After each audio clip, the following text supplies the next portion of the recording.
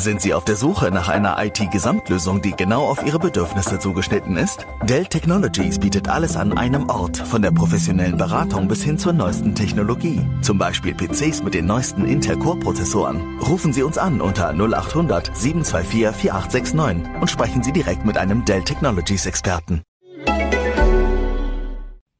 This episode is supported by Inside the Breakthrough, a new history of science podcast full of did you know stuff like, do scientists really yell Eureka? More seriously, Inside the Breakthrough mixes historical wisdom with modern insight. It's a mashup between a history show and a science show, but with a sense of humour too. Hosted by Dan Riskin, each episode has a theme, from lightbulb moments when science history is made through to 2021 being the 100th anniversary of the discovery of insulin. In an episode devoted to that story, we hear how Frederick Banting made that world-changing breakthrough on no salary, no budget, and even sold his car to feed the dogs he used in his experiments. Such is the lot of a Nobel Prize-winning scientist. Search out Inside the Breakthrough anywhere you listen to your podcasts, and we'll include a link in our show notes. Thanks very much to Inside the Breakthrough for their support. Question of the Week from the Naked Scientists.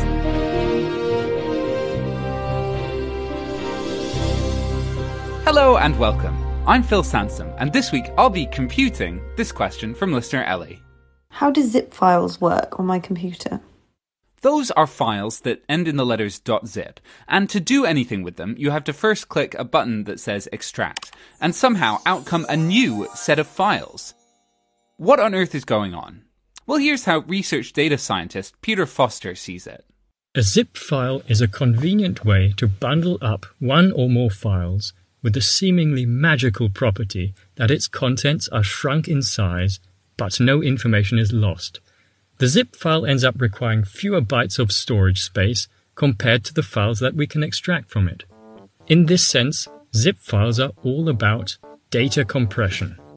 Without lovely compression, we could be drowning in data. Watching an uncompressed, high-definition video could easily burn through your whole monthly mobile data plan in a single second. But thanks to compression, watching YouTube on your phone could still leave gigabytes to spare. And this isn't just for computers. We all use our own kind of data compression when we use text speak, for example, acronyms and abbreviations to shorten our messages. This works if the recipient knows the meaning behind the text speak. If you wanted to be 100% certain that the person you're texting can decode your texts, you'd send them all the text speak definitions you're using in advance through a carefully chosen dictionary. This kind of dictionary would tell you that LOL is code for laughing out loud, for example, but it could also use custom abbreviations for phrases that appear a lot in your specific message. And with the right abbreviations, the overall coded message, plus dictionary, could be much, much shorter. In a similar way, zip files are encoded versions of the files that they contain, interspersed with dictionary entries which together allow us to decode the files. The abbreviations can represent sequences of data of any length, for example, strings of characters. In other words, compression is all about finding and exploiting patterns in data. No patterns, no compression.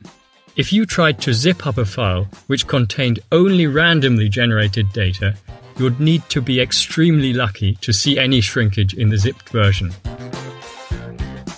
And so we have today's zip files.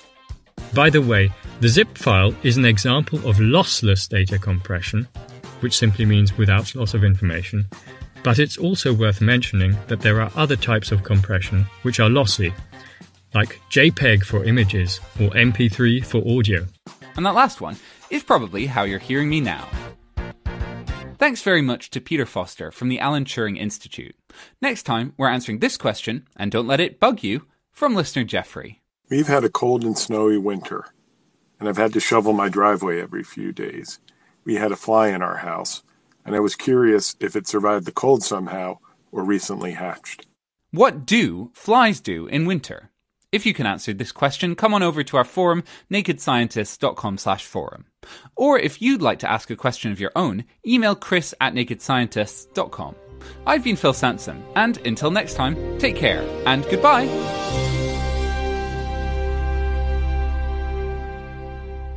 Music in the programme is sponsored by Epidemic Sound, perfect music for audio and video productions.